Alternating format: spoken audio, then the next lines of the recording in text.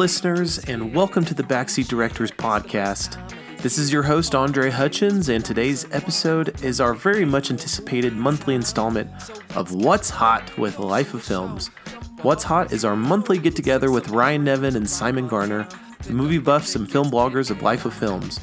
We will recap the biggest movie news from the month of September and end the episode by selecting our favorite film score and one that we will recommend to all of you. So sit back, relax, and we hope you enjoy today's show. What's Hot with Life of Films? All right, hey, well, gentlemen, welcome back to the podcast. Hey man, how's it going? Hi mate. Yeah, I'm doing well. I'm happy to have you guys back. I'm excited for another episode of What's Hot with my buddies, Ryan and Simon. All right, but hey, gentlemen, I want to start off this podcast by asking you guys a quick question, right? I always look forward to this bit. I knew you'd have something planned. All right, this won't be as I guess as thorough as some of those trivia questions that I gave you guys. I just want to know one question. All right. Did either of you go and see it? No. No, not yet. Not yet. Oh, okay, not yet. Yeah, Okay. not yet. It's a potential visit still, even though it's been out for a couple of weeks now. But my other half is very big on the horror, and I'm the wet flannel of the pair. So we may still get dragged yet. I don't know. Wait, hold on. What did you say, Si? You said wet flannel? Yeah, when it comes to the horror movies, I have to say. Okay. Hold on. So wet flannel. Does that just mean that just mean you're too scared, or what? Yeah, a little bit of a wuss, really. Yeah, basically. Okay, so Ryan, you just gave a solid no. So there is no plans to go see this one. I'm just not. I'm going to publicly announce this, but it's just clowns aren't my thing. I don't think I'd be able to really watch it properly. I certainly don't think you're alone there. Okay, it's scary, isn't it? Okay, so this is going to lead into just my next question. So, what is the scariest movie that you guys have ever seen? So, and maybe you can name one from like your childhood, because obviously, when you were a kid, things are a little bit scarier. But maybe for Ryan, things are still scary. And then, so let's hang on a minute. I don't like movie? clowns.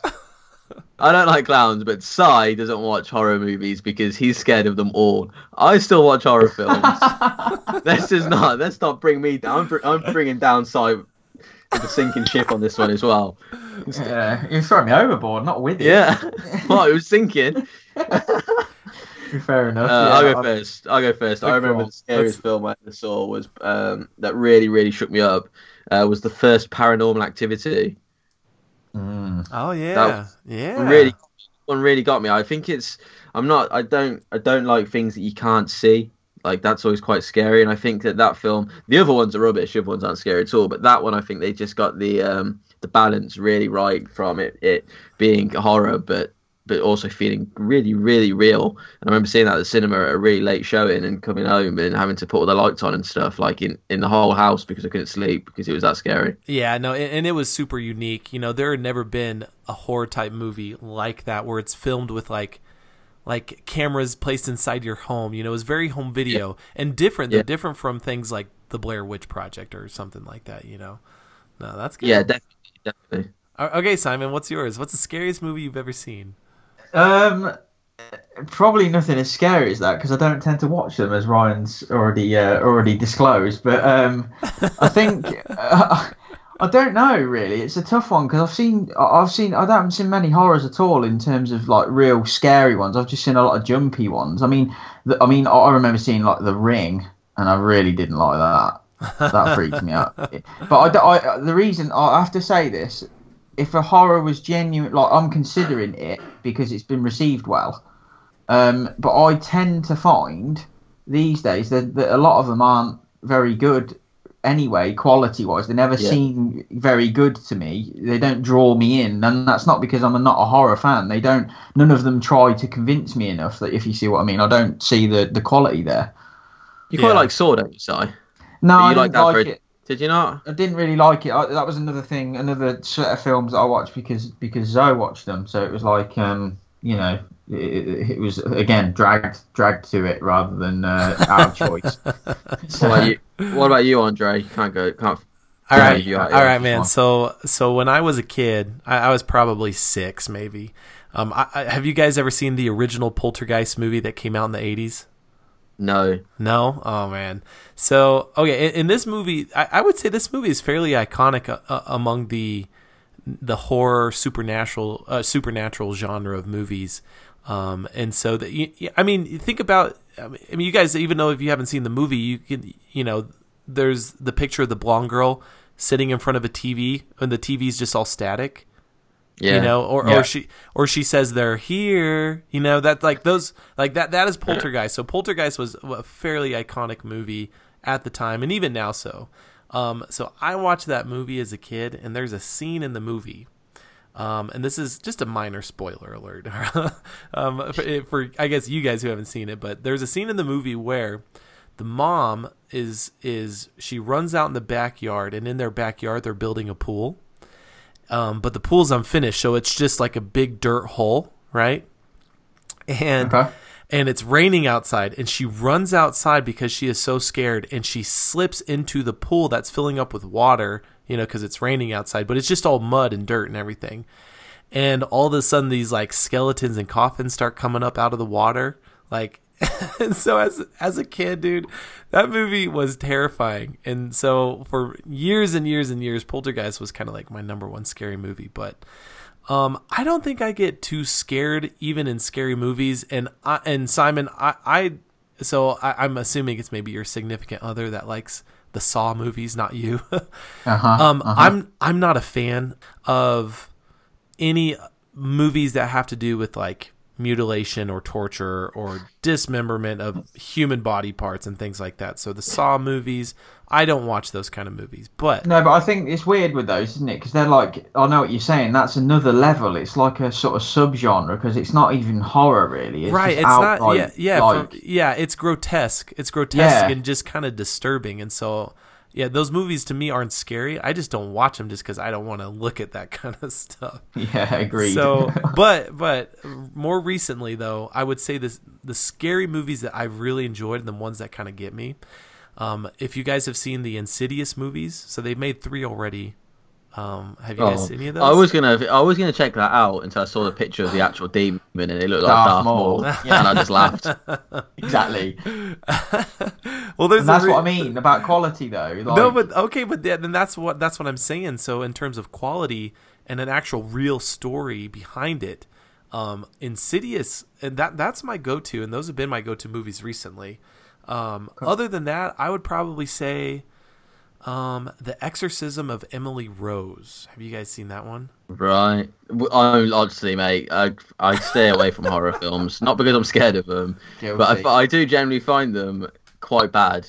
So, no, it's just I'm quite bad for it, to be honest, and I will hold up my hands that horror is something that's probably you would definitely hear the least out of me and Si from Life of Films because it's really something. It really, really doesn't interest us. So, like, I'll probably try. Now I'm obviously doing this blog and it's going well and stuff. I'll probably try and force myself to go watch this stuff just so people can hear our reviews. But generally, before I just don't ever find them kind of interesting. So I've never really gone out of my way to watch anything like that.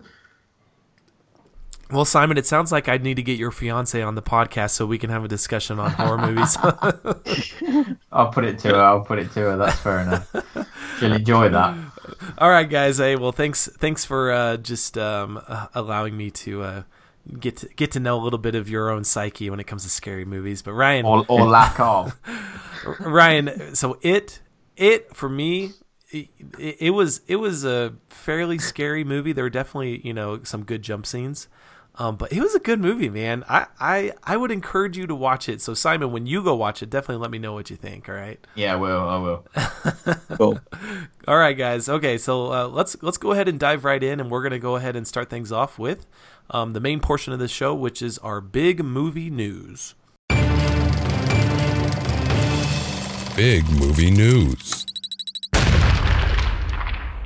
All right, so I think Ryan, you're gonna kick things off and get things going with quite a few topics that we're actually going to cover. So why don't we just get into it? Right, yeah, cool. I'm looking forward to this one. it's quite a few topics, but it's kind of like a James Cameron bubble though. So in regards to, I'm bringing James Cameron to the table because I feel like he's been quite hot, if you will, this month. So kind of just kind of start it off really. I think one of the big things I think for this month was the news that Linda Hamilton is going to return for Terminator, which is big news really, considering the fact that obviously she hasn't been in it since Terminator 2. I remember that they used her voice like recordings in Terminator Salvations. That's what Christian Bale's character John Connor listened to over. But that's really big news, and I'm quite excited for it. I think she does look really old, but from what I've heard, they're going to be she's going to be playing quite an old character. So that's for me, that's really, really exciting. What do you guys think about that? Well, so when was this announced? When was it announced that there was going to be a new Terminator? Was that was recent this month, wasn't it? Yeah, if not, it was. Well, it's kind of a weird one because it was announced. It's been kind of slowly leaked, so it's in the sense of it's like I don't think there's been a massive announcement. It's been slowly been gradually getting more and more power ever since that James Cameron got the rights back and stuff, didn't it? So I don't think there was ever really a boom new Terminator coming out. It's kind of James Cameron's done this. Yeah, he's doing another film. Now he's finding a director because it's the what's his name? The guy that did Deadpool. Oh, my mind's gone blank now. That's directing the new. Yeah, his name is Tim Miller. That's it, Tim Miller. Yeah, just absolute mind blank. Then yeah, so he's taken on now, isn't he? And he's getting a lot more. He's getting a lot more kind of people asking him questions. I've seen recently, but I don't think there was an actual like announcement. Well, I think the official announcement though for Terminator though I think was its release date. So the release date is scheduled for July 26, 2019. So just a little bit over a year. Yeah. No, yeah, that's fair enough. Yeah, definitely. That probably makes sense in regards to it's definitely happening and here's a date and obviously them casting a director as well. So what do you guys think about Linda coming back? I find it quite strange to be honest, because obviously we saw the one-off re-release of T2, didn't we? You guys did a special on that, and then from that point I, for some reason, decided to put Terminator 3 on, and I remember seeing it when I was a lot younger, obviously, and thought it wasn't that bad, and I put it on, and honest to God, it's one of the very rare times I've turned a film off because I just thought I can't believe I ever thought this was all right. I really did get bored. But anyway, my point is in that she's explicitly dead. Like she's not around anymore. So it's going to be really interesting to see what they do. With her now. Well, didn't she? Okay, so spoiler alert. Sorry. No, that's okay. Because I do want to talk about this. Because in Terminator 3, doesn't Sarah Connor die of cancer? I mean, isn't that? Like, that's it's just it. Yeah. They just kind of just say, okay, Sarah Connor's gone. She died from cancer. Like it wasn't really. That's right. Yeah. But that's the thing, though, isn't it? Terminator. It depends on what time frame they do it in. Do you know what I mean? So it's.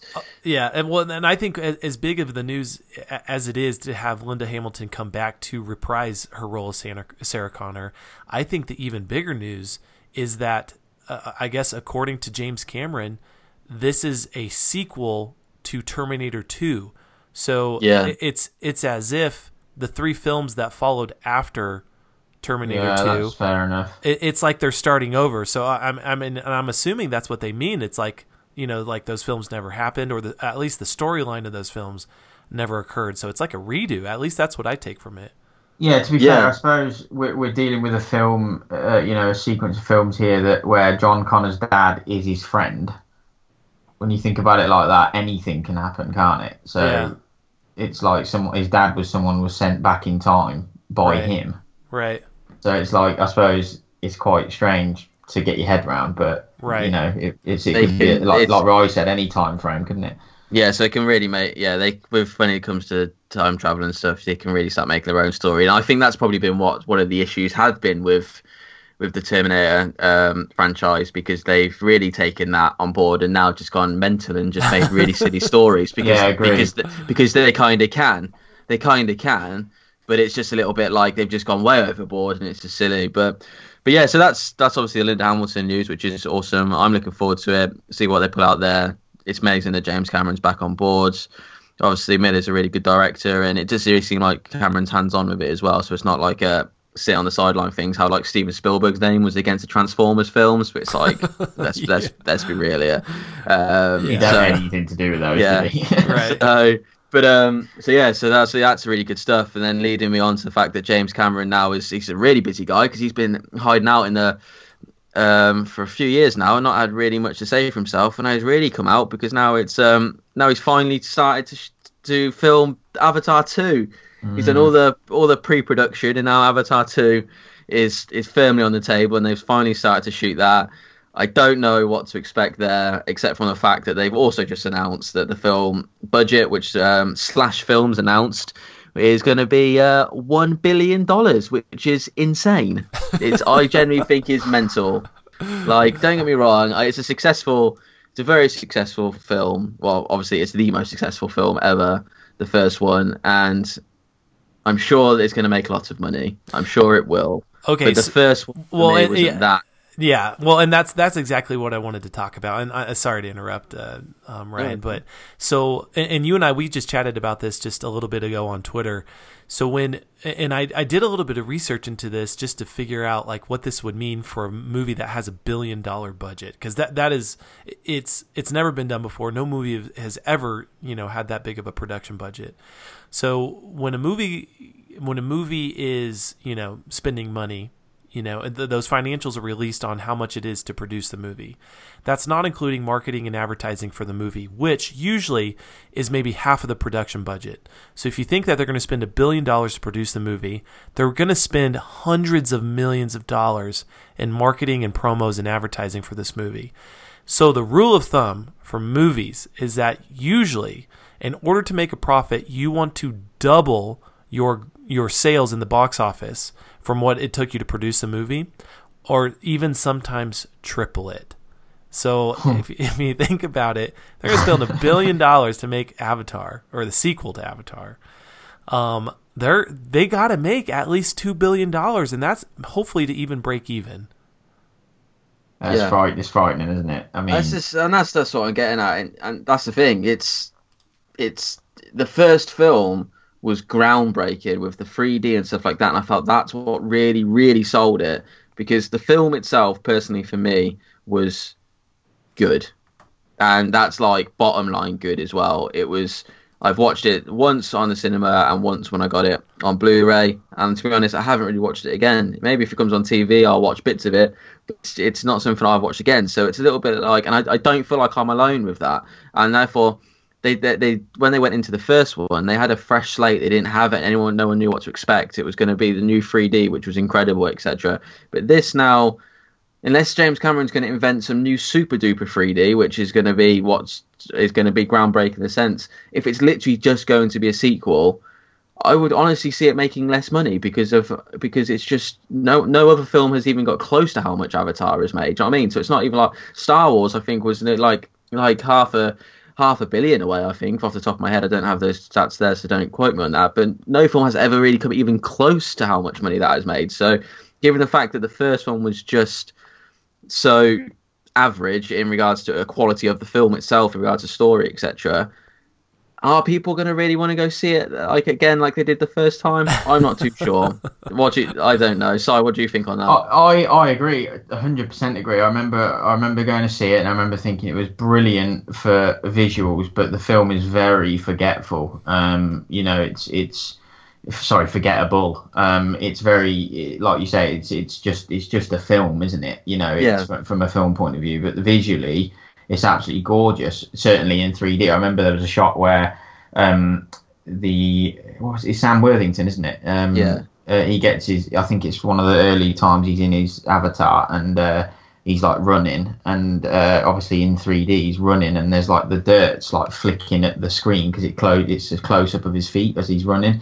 And I just remember thinking that was like the way, it was just amazing. So I remember that stuck with me. But the film itself, again, like you, I've seen it probably 2 or 3 times total, and not sold on it at all. I wouldn't be.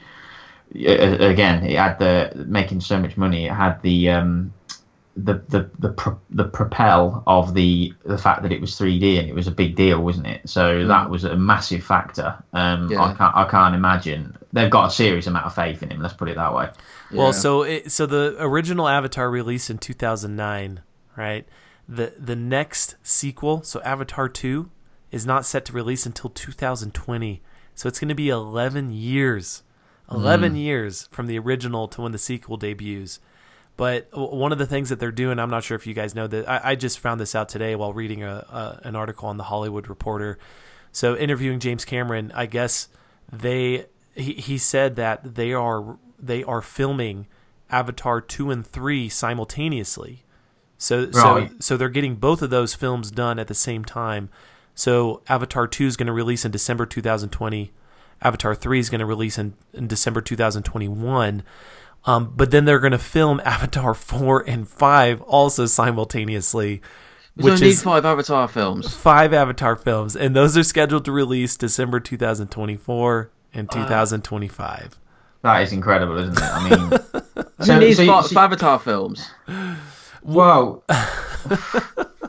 Right, judging by what we've just said, not us. But I think. Did you like it, Andre? Did you like the first one? Okay, so I'm gonna be honest. I've seen the movie once. I saw it in theaters, and I've never seen it again, man. That's exactly. It. That's it. I don't own the movie. Okay, but I'll give Avatar this. All right. So Disney World, Florida, they built Avatar Land, and my wife and we actually went to Disney World just a few months ago.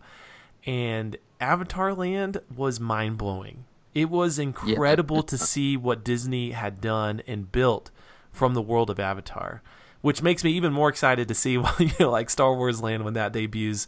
I think 2019 as well. But and then we rode the ride that we waited almost. It was like a 2.5 hour wait, but that was short because most of the waits were like 4 hours long to get into this ride. It's called Avatar Flight of the Banshee. I'll tell you what, guys, it was one of probably the most incredible interactive 3D ride experiences I have ever had. It was mind-blowing. However, the ride was probably 10 times better than the movie anyway. I was going to say, so as 0% to do with what happened in 2009, isn't it? So, I mean, as you know, my wife and I, we walked out of that ride and went, wow, that was incredible. And she was like, it kind of makes me want to watch the movie again. And that was the last of the conversation. We never talked about it again. We haven't watched the movie. And I honestly don't really care to see the movie. Like, those are my thoughts on it. Yeah. Well, I agree. No, I think looks like we'll all agree there on that one. So, moving on. So we just rinsed Avatar. Sorry, James. I'm a big fan of you, so don't hate me. I do like you a lot. Love Terminator. Keep it up. So then not only is all this news come out involving Cameron, there's also a little bit of negative news that he's getting himself a bit of trouble. He's always been known to be a little bit mental, if from my memory, in regards to kind of not being able to keep his mouth closed. But he has come out and has said some quite negative things about about Wonder Woman, saying that he felt the film was just good and he didn't really understand why it was such a big deal, and that he thinks that it was a step back for women, and that's why I remember what he was saying. I think it was about a couple of months ago. He said something like that, but he's come back out again now. So because obviously he's been asked about it by the Hollywood Reporter, and he's come out with some mental stuff. He said quite a lot. See if I can pick out some quotes here. But he was here. Hold on, Ryan. While you find those quotes, I'll quote you what he originally said. This was back in August. So this is what started the whole firestorm. All right. So in an interview with The Guardian, this is what he said. He said all the self-congratulatory back-patting Hollywood's been doing over Wonder Woman has been so misguided. She's an objectified icon, and it's just male Hollywood doing the same old thing. I'm not saying I didn't like the movie, but to me, it's a step backwards. And then he compared it to Sarah Connor in Terminator. Sarah Connor was not a beauty icon. She was strong, she was troubled, she was a terrible mother, and she earned the respect of the audience through pure grit. And to me, the benefit of the characters like Sarah is so obvious. I mean, half the audience is female. So that quote it sparked a response from Patty Jenkins, the director of Wonder Woman, who just lit into James Cameron, basically just saying, look, you don't get it because you're not a woman. And that's I'm really, really like shortening her quote. It was a very lengthy quote that her response. No, I saw the quote. But yeah, she did, didn't she? So it's a touchy subject, but he felt like he had more to say, or did he have more to say? But he just couldn't keep his mouth closed when that being asked about it. But yeah, he came out and said is a good quote about Gal Gadot, that she was Miss Israel and she was wearing a kind of bustier costume that was very form-fitting. They had that on Raquel Welch doing stuff like that in the 60s. So, you know what I mean? So he's referring back to the fact that they haven't really changed because it's kind of the same thing that they had back in the 60s. Right. When I did the Wonder Woman then, and then continued on again and used Linda Hamilton as an example again, saying Linda looked great. She just wasn't treated as a sex object. There was nothing sexual about her character. It was about angst. It was about will. It was about determination. She was crazy. She was complicated. She wasn't there to be liked or ogled. She was central, and the audience loved her by the end of the film. So, you know what I mean?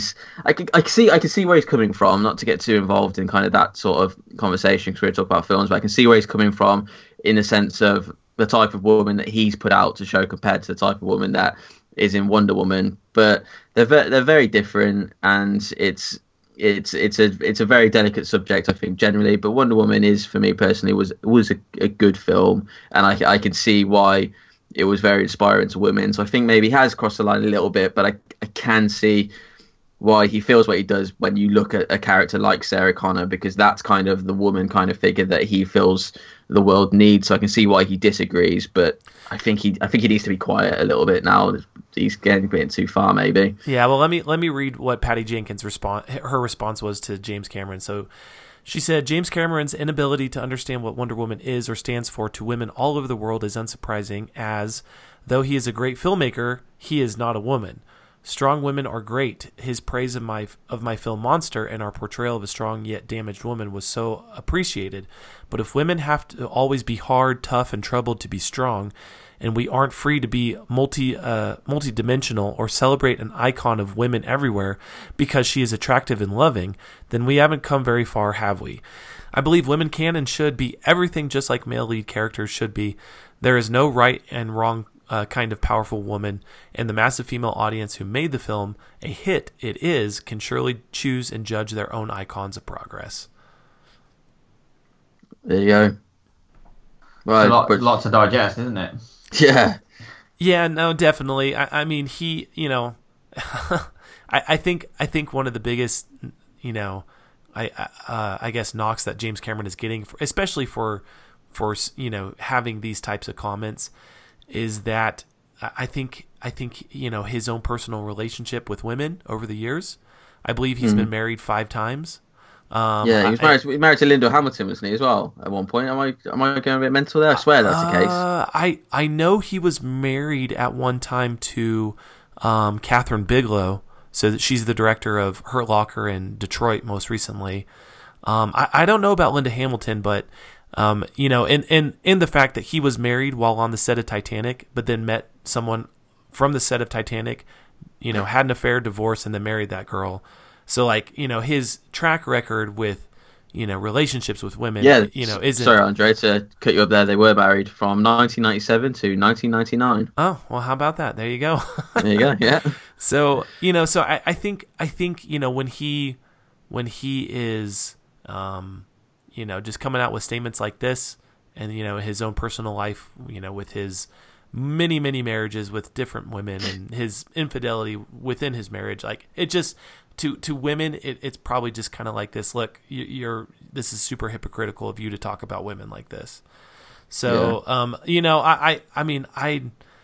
I think I get what he's also saying, but I think I side more with Patty Jenkins.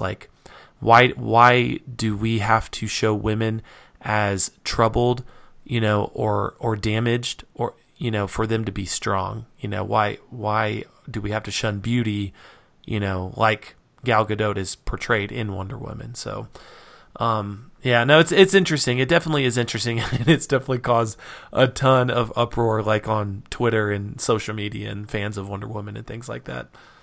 Yeah, no, that's it's fair enough. It's a weird subject. Side, do you want any points on that one?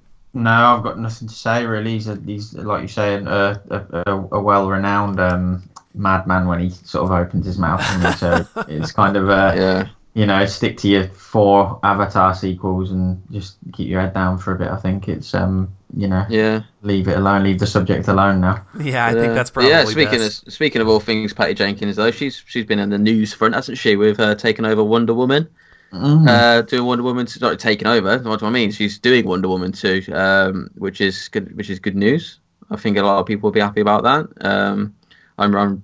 I'm happy about it. She's obviously done a good job, and she cares a lot about the character. And for me, who loves superheroes and stuff like that, someone who cares about the character is a priority. And she obviously really cares a lot about it. And I think she'll do a good job. I know you're pretty happy about that, aren't you? Oh yeah, absolutely. So it was reported that after the opening weekend of Wonder Woman, and when I think it grossed over $100 million in its opening debut weekend, that Warner Brothers came to Patty Jenkins and said, "Look, we want you back for a sequel."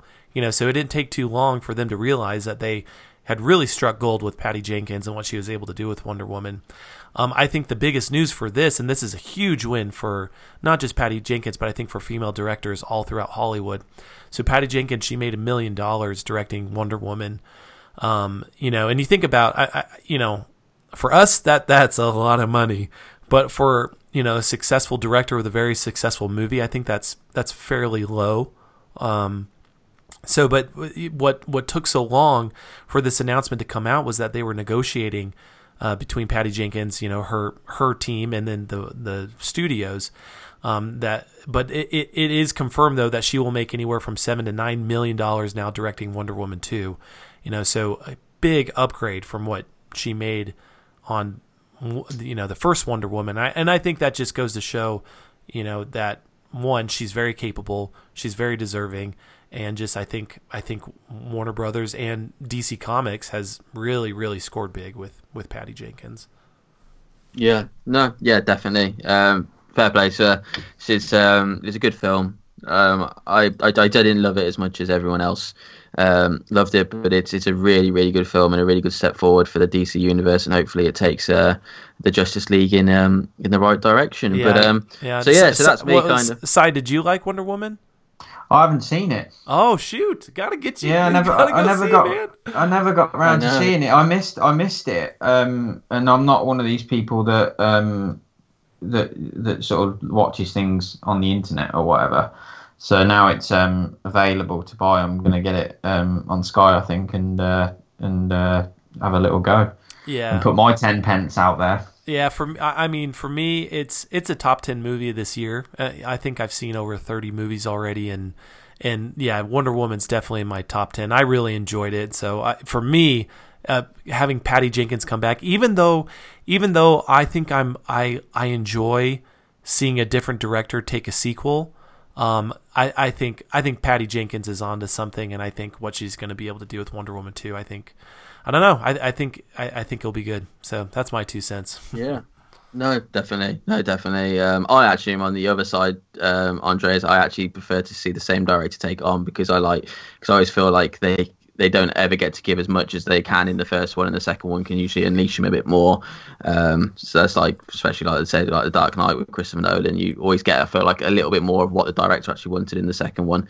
So that's kind of led us into the directing things of the world, really. Well, yeah. Speaking of having the same director come back for a sequel. There's definitely been some news with Star Wars. Yeah, as exactly. Always. This is what I was going to get to. So I think on that front, I'm going to close up what I'm talking about, as I've just rabbled on for too long. And I think I'm going to pass it over to you, Si, because I feel like this one's for you. Yeah, well, we've gone with, and it always seems to make an appearance, doesn't it? A Star Wars related story again. And it's obviously, it happened early in September, actually.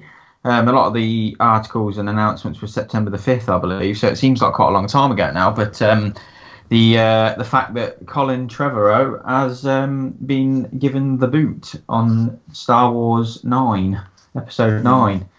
And obviously, in light of what happened, as we spoke about an episode or two ago, with Lord and Miller and the Han Solo film, it's not exactly. It's not that they've got previous, haven't they? And crossing old Kathleen Kennedy again. It was another creative differences argument. Yeah, is that crazy? Is that crazy? Yeah. I think it's just one of those things, isn't it? Like, it's like when someone gets sacked and they don't want to say they've been sacked, they say it's a mutual thing. It's not mutual, is it? No, he's been given the boot. Simple as that. He's not going to walk away from Star Wars, is he? No, no one would. No, it's quite incredible, really. I just don't. I mean, this one's relatively. It's big news, but unlike Lord and Miller, because of how far into the filming process they were, there's not a lot around this in terms of big quotes and things. But it's quite weird because obviously he was massive with Jurassic World, even though the film itself wasn't like the best film. It was a good well over $1 billion, wasn't it? Oh yeah, it was 1.6 billion in the worldwide box office. Yeah, it was huge. Is it the fourth highest grossing film, or was it third? It's right up there, isn't it? I know it's in the top 5. I know it's in the top 5. It didn't gross as much as The Force Awakens, but it's definitely in the top 5. Yeah, definitely is. That's mad, isn't it? Obviously, with that came the subsequent announcement was obviously JJ was coming back. Oh God! Which this is such a sore subject. We've got a lot. We've got Ryan put an article out there about how his feelings in words, but I agree with him with The Force Awakens, and we've spoke about this and whatnot, and how we weren't the biggest fans of it here of Life of Films, but it was so having to see him JJ come back was not positive news for us, but it was for a lot of people. It's very difficult, isn't it? Very difficult. Okay, so here I wanted to ask you guys: did you guys see? And I'm assuming you didn't. I think we probably would have had a discussion on it. But did you see Colin Trevorrow's movie this summer, The Book of Henry? No, you didn't like it though, did you? Oh man, dude, that movie was awful. It was it was one of the strangest and bizarre movies I have ever seen. Yeah, you said something mental happened in it, didn't you? You were like, you wanted me to see it because something mental happened in it. Obviously not a spoiler, but yeah, I remember you saying that. Like, it just, dude, it's a movie that if you were to hear about it, you probably wouldn't believe what the movie's about. It's just like one of those movies, like, you have to see it to believe it yourself. Like, it was shockingly bad. And then when I learned, I'm like, holy cow, Colin Trevorrow is the director of this movie. He's the guy that's set to do the next Star Wars movie. Yeah. And so, I have no doubt that the performance of, the Book of Henry at least has some weight as to this decision of letting him go. But I did read an article in the Hollywood Reporter that said that there were a lot of script issues, so right. I think in terms of the development process and the story itself, because he was, I think, one of 2 people that were writing the story, so he was given a lot of free range on what the story was going to be in episode 9. And so, yeah, when it talks about creative differences, just like Lord and Miller was let go from the Han Solo movie, I think what they wanted to do with the movie and what Colin Trevorrow wanted to do with the movie was just not, it was not going to fly with Kathleen Kennedy and Lucasfilm, and just like, and this is something that I think is, it's both good and bad. Star Wars is such a special brand, and it's such a well-regarded and highly regarded brand, just like, in the MCU and Marvel movies, that they want to protect these movies and they want to ensure that there is continuity and that really that these, movies are made in a certain way. So, I guess as a director, that's something you got to expect. People are going to be looking over your shoulders and hovering and checking to see what, you're doing. And if it's not good with them, I mean, yeah, that's the thing. Definitely. Yeah, no, I agree. It's just, yeah, that's just that. It's kind of that's one of the kind of gripes I do have with movie making these days. Like, I think it's because I'm so wrapped up in kind of Christopher Nolan stuff, but I know that Warner Brothers let Christopher Nolan they had the faith in him to be able to do good films. Like, does that make sense? And he's had Right. that. And I think that's my gripe with stuff now that's gone these days, where it's the studios taking over more of the creator.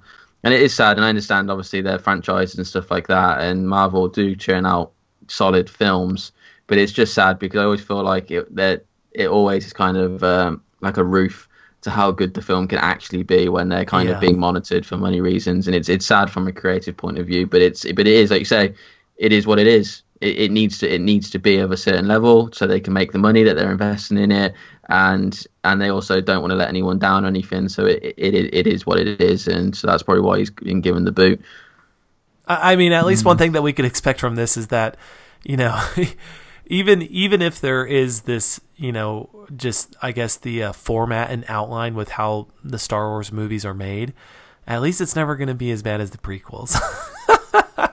And Ryan, I'm sorry, man. I know you like those movies, but The Force Awakens was a far better film than the prequels. Wow. Well, I mean, Come on, continue. Continue. If we're gonna go there, right, you know, then let's touch on it in a diluted fashion. Right, I can understand the Phantom Menace. I get it, but they laid some foundations there. They talked about things that were quite important and integral, and obviously they introduced Darth Maul. Attack of the Clones, forget it. I'm with you. Waste of time. CGI heavy. I dislike it very much. But the Revenge of the Sith, I mean, come on. It's a quality film. Again, CGI heavy, but there's some serious gold in that.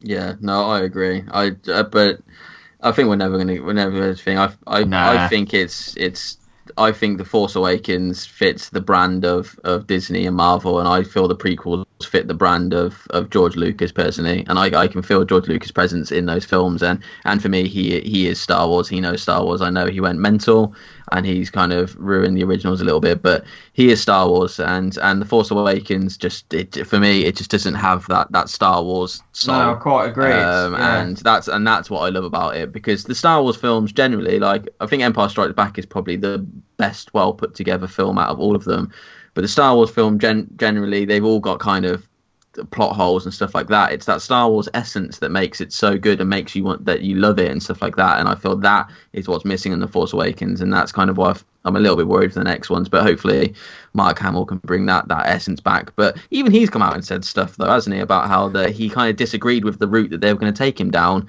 like, and then but he was just like, oh, okay, and just went with it, and now he likes it. But he's come out very clearly to say that he feels a lot of the decisions they've made wouldn't be really what Luke would do. I know, man, and that's honestly, when I heard that, when I first read that had me kind of worried. It really did. It can't bode well, can it? It can't, like, excuse me, you know, the fact that he said it, and then, like you say, Roy, sort of, I don't know what kind of backtracking you want to call that. You know, just said, oh, no, I've gone with it, and actually, no, it is quite good. I was wrong. The fact that he's come out and said it so, like, explicitly is, like, it's a bad thing, isn't it? Like, it needs to be taken on board quite seriously from him. It's, yeah. You can't just sweep that under the rug once it's been said. Okay, well, here let's get back to talking about J.J. Abrams, and my apologies, guys. I couldn't resist. I just kind of had to poke just a little bit. Poke the bear. Yeah, I knew you were going to say that. Okay, so I know neither of you are fans of having J.J. Abrams come back. I personally am okay with it. I wasn't thrilled to have him back. I think, you know, depending on how well The Last Jedi does, I think having Rian Johnson come back and finish the third, I think that maybe could have been a better option. Someone that I think, I honestly think, so he, you know, unless you're an super duper, you know, Star Wars fan and, you know, familiar with the TV show Rebels, you're not really going to know who Dave Filoni is. But Dave Filoni, he's the guy that has done, you know, has been there from the beginning with the Star Wars Clone Wars TV show and then now Rebels. I honestly think giving him a chance to direct a film, and maybe not within the trilogy or the saga itself, you know, I don't think they were going to do that. But I think he's a competent director. I think next to George Lucas, he is he is one of the closest minds to Star Wars that you can get. And so, yeah, I think having him get a chance in a movie, I think that would have been cool to see. But yeah, I mean, I'm okay with J.J. Abrams coming back. Me personally, I think it was a safe choice. And so, yeah, that's kind of my take. Who would you guys rather see as directors for the Episode 9 film? Well, can I just quickly chime in on the whole Rebels Clone Wars thing, because I have watched a lot of that with my little one, and we're up to date, waiting for season 4 to come out. Clone Wars, we've done that as well. We're all done on that. And I really agree. It feels like Star Wars, doesn't it? It is like, it's so good the way it's all put together and stuff. It's like, and what makes that even more clever is the fact that it's animated. Right, you get that, and almost it's aimed a bit more at children, yet it's still enjoyable for us. And the fact that it's animated and stuff is so clever, because to have that feel and not be ridiculous is, I love it. I think it's absolutely brilliant. And I'm, I know you haven't seen it yet, right? But I'm always part. Well, you've seen Clone Wars actually, haven't you? When you were a lot younger. Yeah. Well, so Simon, I mean, is Dave Filoni is he someone that you could see directing, a live action Star Wars film? I wouldn't have a problem with it. I think you're right on the main saga, if you like, sort of off kilter on a spin-off maybe. But I think that'd be a great shout. Yeah, it hadn't occurred to me before you said it, to be honest. But yeah, I think that's a brilliant shout, because like we said, he is as close to Lucas as you could probably, in terms of the Star Wars feel, and to do what he's done with the animated stuff, as I said, was I think it's commendable. So yeah, it's certainly something I'd be happy about if it were to ever occur. So who would you have as the director? Of what to return? Yeah, for Episode 9. I think if The Last Jedi does well, I agree with you on the Rian Johnson angle, but obviously they can't wait that long. They can't wait that long because work's got to start, hasn't it? Right. What about you? I'd have Matthew Vaughn. Really? Yeah. I know that you put out a pretty crazy tweet about Man of Steel, which I'm still your friend after, but that was a bit mental. You think Matthew Vaughn would be a good... And this is after to go back to our Kingsman review. This is obviously not a biased thing, because I don't think he's all good, but I think he would do good. He's one of my favourite directors, but I also think that he has shown, and I'm even going that with Kingsman as well, that he has shown that he cares about the source material, and he really puts in a lot of effort. And some of the films that he's done, like Kick-Ass and X-Men First Class, is two of some of my favourite films, and they generally are very good films. And I think he would be able to do a good Star Wars film, and I think that he'd be able to put together an awesome lightsaber fight. I don't think J.J. Abrams has got it in him. He doesn't do that sort of stuff, to be honest. But I think that Matthew Vaughn could be able to put through an amazing lightsaber fight, and there'll have to be an awesome one at the end of this new trilogy as well. Like, there has to be a big one, and I think he'd be able to put it together brilliantly. So that's what I'm signing up for. I would like to. Well, it's JJ now, but that's what I'd like to have had. Yeah, okay, and maybe I'm being a little bit too harsh on Matthew Vaughn, but and I like his movies. Like I really like Stardust. I think that, for me, that's my favorite movie that he has directed. But dude, these Kingsman movies, man, it's really changed my mind about Matthew Vaughn. So I don't know. I don't know. So Matthew Vaughn. All right, man. I think. Okay. Yeah, no, I don't know. I mean, J.J. Abrams coming back. I think I'm okay with it. But let's put out a Twitter poll after this. Let's put out a Twitter poll now. I reckon after this. I think that's good. Yeah, let's do it. Let's see what the people think. J.J. Johnson or little curveball on Vaughn, and see who they agree with. Yeah, I think that's good. Or you're a Rebels director. Oh yeah, so Dave Filoni. Yeah, Dave Filoni. Yeah, cool. That's a good shout. So okay, last question though. So because of this change though, this Episode 9 was supposed to come out in May of 2019. Because they were trying to get the Star Wars back into the summer months, and then from the original trilogy, when those movies were released in May, back in 77, 1980, 1983.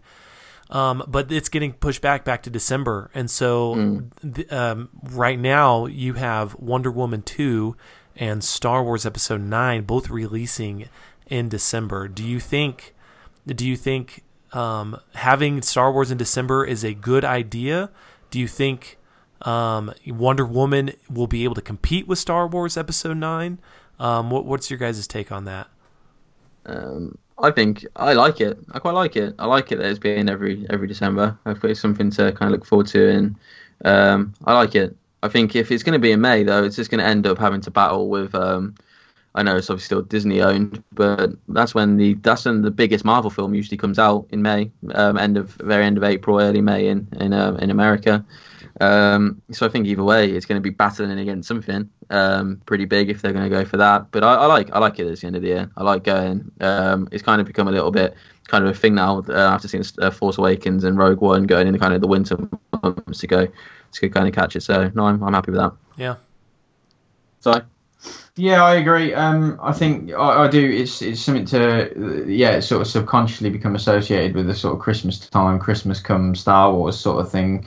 Me and what you guys, obviously everyone looks forward to it, and my little girl looks forward to it just as much, and it's quite an exciting time for her as a result. So that's a bonus. But also, I don't buy into the whole two big films being released at the same time scenario too much anymore, because I think if they're that big, people go and see them anyway. I know we've spoke about cinema prices and things like that and whatnot, but I think if two big films came out, I'd see both. Do you know what I mean? At the same in the same month, it wouldn't faze me at all. Right.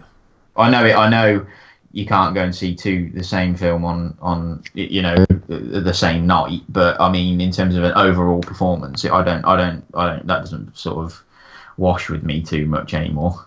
Yeah, well, so I'm of the mindset that I like having the Star Wars movies come out in December. I think that's a fun time, for these movies to get released. And, yeah, agreed. And honestly, with the new Han Solo movie, we still don't even have a title for that movie. And I think it's going to be called Untitled Han Solo movie. Yeah, I reckon that's what it's going to be called now. Well, so and then with the director change, toward the end of filming the movie, and now going with Ron Howard, I honestly would not be surprised if that May release for next year gets pushed back to December. So yeah, I mean, he's making loads of changes. Have you seen? You follow him on Instagram? It's insane. Yeah, he's posting so much stuff, like loads of changes for a film that was quite far into production. He's making so many changes. Well, and that's what I mean. I think it's quite possible that movie gets pushed back to December 2018 as well. So, and I guess another reason why I wanted to ask about the change in date was because if Star Wars Episode 9 was going to keep its original release date with May of 2019, it would be the same month as Avengers Infinity War. Avengers Infinity War comes out May 2019. I thought that was just kind of strange to put, both Disney and, if people are, and sorry, I know you maybe disagree with this, but for people who maybe, don't go see movies that often and they're trying to decide, like, why, it was confusing as to why they would make both those movies come out the same month. Having it in December, I think it's a great idea. Cool. So, right. All right, guys. Anything else on? I know we've covered a lot, man. We've definitely covered a lot. But anything else on Star Wars or J.J. Abrams or anything like that? Just thumbs down for me. But I'm looking forward to do that Twitter poll. I would look forward to seeing what the audience of this thinks and see who they agree with. Yeah, definitely. Okay, guys. Let's go on to our very last segment, and that's going to be our movie score of the month.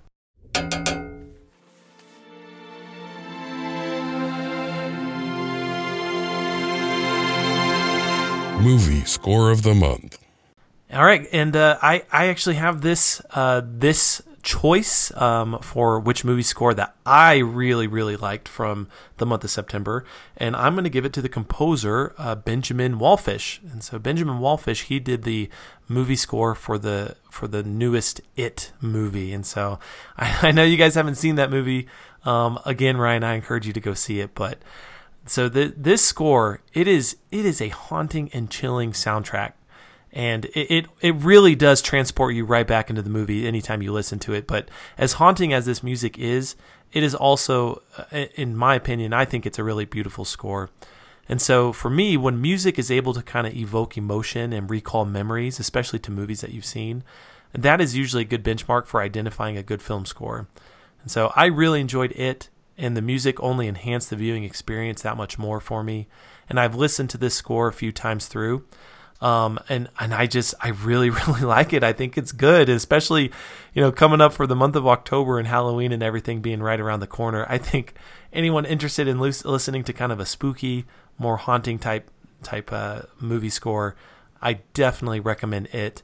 So, and my wife, we're actually about to go on a trip up to Sleepy Hollow in New York and also Salem, Massachusetts. So that's home of the infamous Salem witch trials.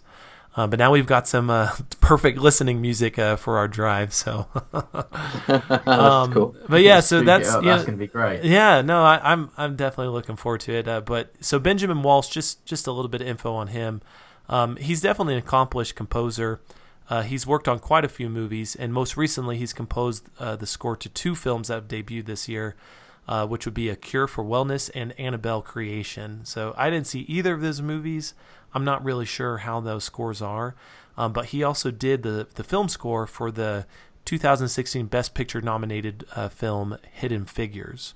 So he's definitely got films under his belt, and I would not be surprised to see him in more upcoming films. It seems like he's more in line with kind of the horror genre for movie scores. So yeah, that's Benjamin Wallfish, and that's my selection for our movie score of the month. All right, guys, that's it. That is our episode for What's Hot. So thanks for joining me. It was a pleasure to have you guys back on.